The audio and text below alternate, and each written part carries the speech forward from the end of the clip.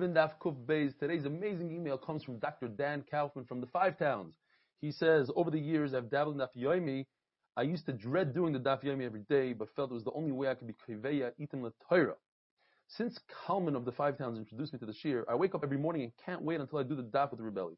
For me, it's a game changer to actually look forward to doing the Daf. The clarity, sense of humor, excitement, and sense of camaraderie Rebelli fosters in the Shiurim provide a framework around which my day is focused. I look forward to Mitzvah many more years with Rebelli finishing Shas. Yeshukayach Dr. Dan Kaufman.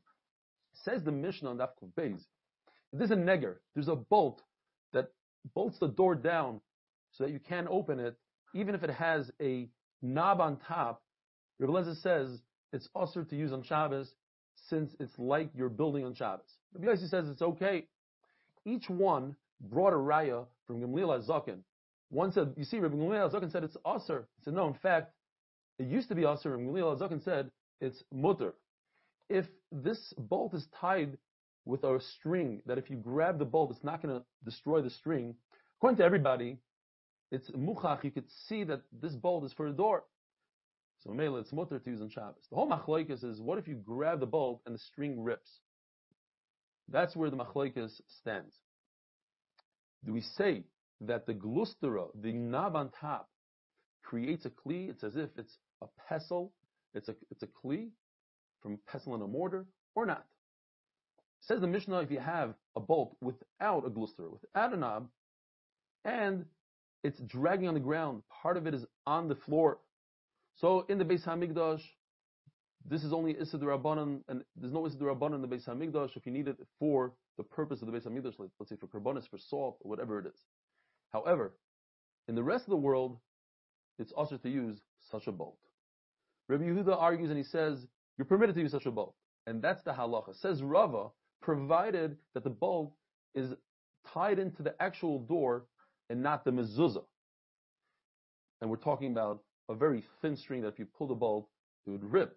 Now, if it's a very thick string and you pull it and it doesn't rip, then Rava agrees that doesn't have to be tied directly to the door. It could also be tied to the frame of the door. If it's tied with a gemi, like a reed, it's not considered tied at all, and it's asur. If it's not tied and it's laying down on the ground, even in the Beis HaMikdash, it's asur to use such a bolt because that's like building, and according to the Tanakama, it's mutter. If you make a handle to the bolt, then it's like the pestle of the mortar, and it's a kli, and it's mutter to use on Shabbos. If you have a very large beam, it takes 10 men to lift it up, and they would lift it and place it to secure the door. That's a kli, and it's mutter to move on Shabbos. It becomes like a bench, which is mutter. The same would apply if you have a giant mortar, a giant bowl, weighs a lot, but it's a kli. You could, in certain circumstances, use it if you're a caterer or whatever, and you want to put it up against the door, secure, mutter to use. Rav Asi said that if you have these arches above a boat, that you put fabric on it to protect you from the elements, and the arch itself is a tefach wide, that's enough for an oil, and you have a temporary oil.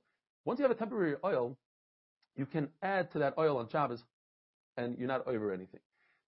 Not only that, says Rav Asi, even if they are less than a tefach wide, however, they are, two of them are next to each other within 3 tefachim, so we say lavud, we bridge the gap, and now you can place fabric over it, and it's not usher as you creating your oil on Shabbos, since you already have an oil.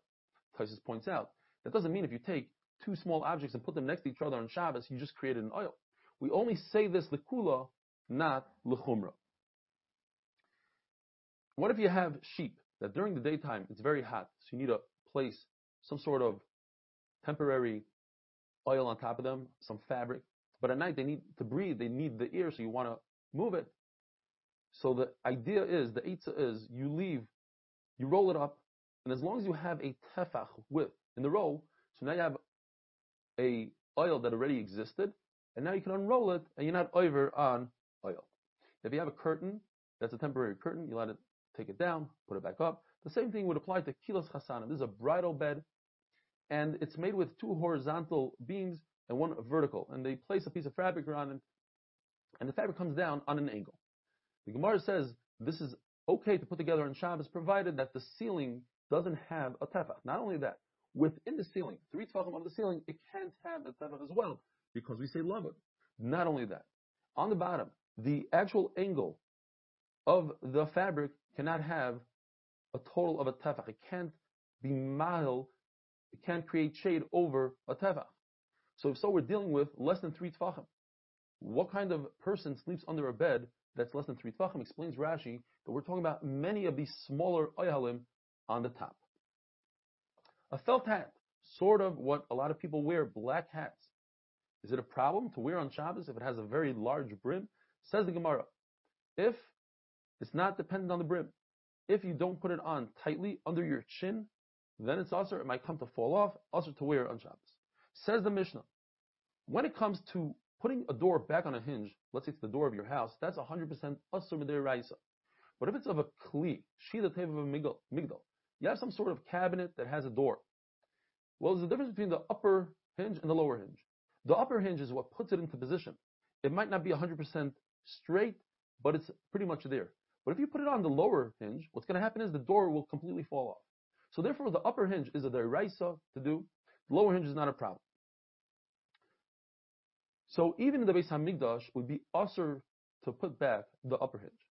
The lower hinge, since it's only Issa D'Rabbanan, is a mutter in the Beis Hamikdash if you need it for a carbon, etc. Rabbi Yehuda says that the upper one is also mutter in the Beis Hamikdash, and the lower one is even mutter anywhere else. But once it's attached to the ground, like a hinge for a pit, etc., that is usher. A kind that has a bandage on his hand from Erev Shabbos, and a bandage is a chatzit that says v'lokach b'yodei, has to be able to do the avodah with his hand. Since if we say that he can't, since he has to remove it for the avodah, we say he cannot put it back on, he might refrain from doing the avodah. So here's a case where we allow something so that issur doesn't happen later on down the line.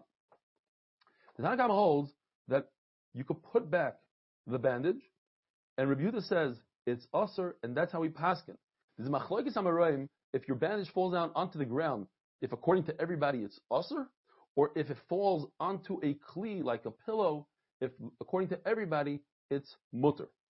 Even according to Rabbi Yehuda, if the bandage slips off slightly, you could put it back on. If you want to deal with the wound, you could remove part of the bandage, clean out the wound, and put it back, and then get the wound from the other side. But be careful not to smear the actual bandage itself, because then that's the Issa D'Oraisa of Mimareach.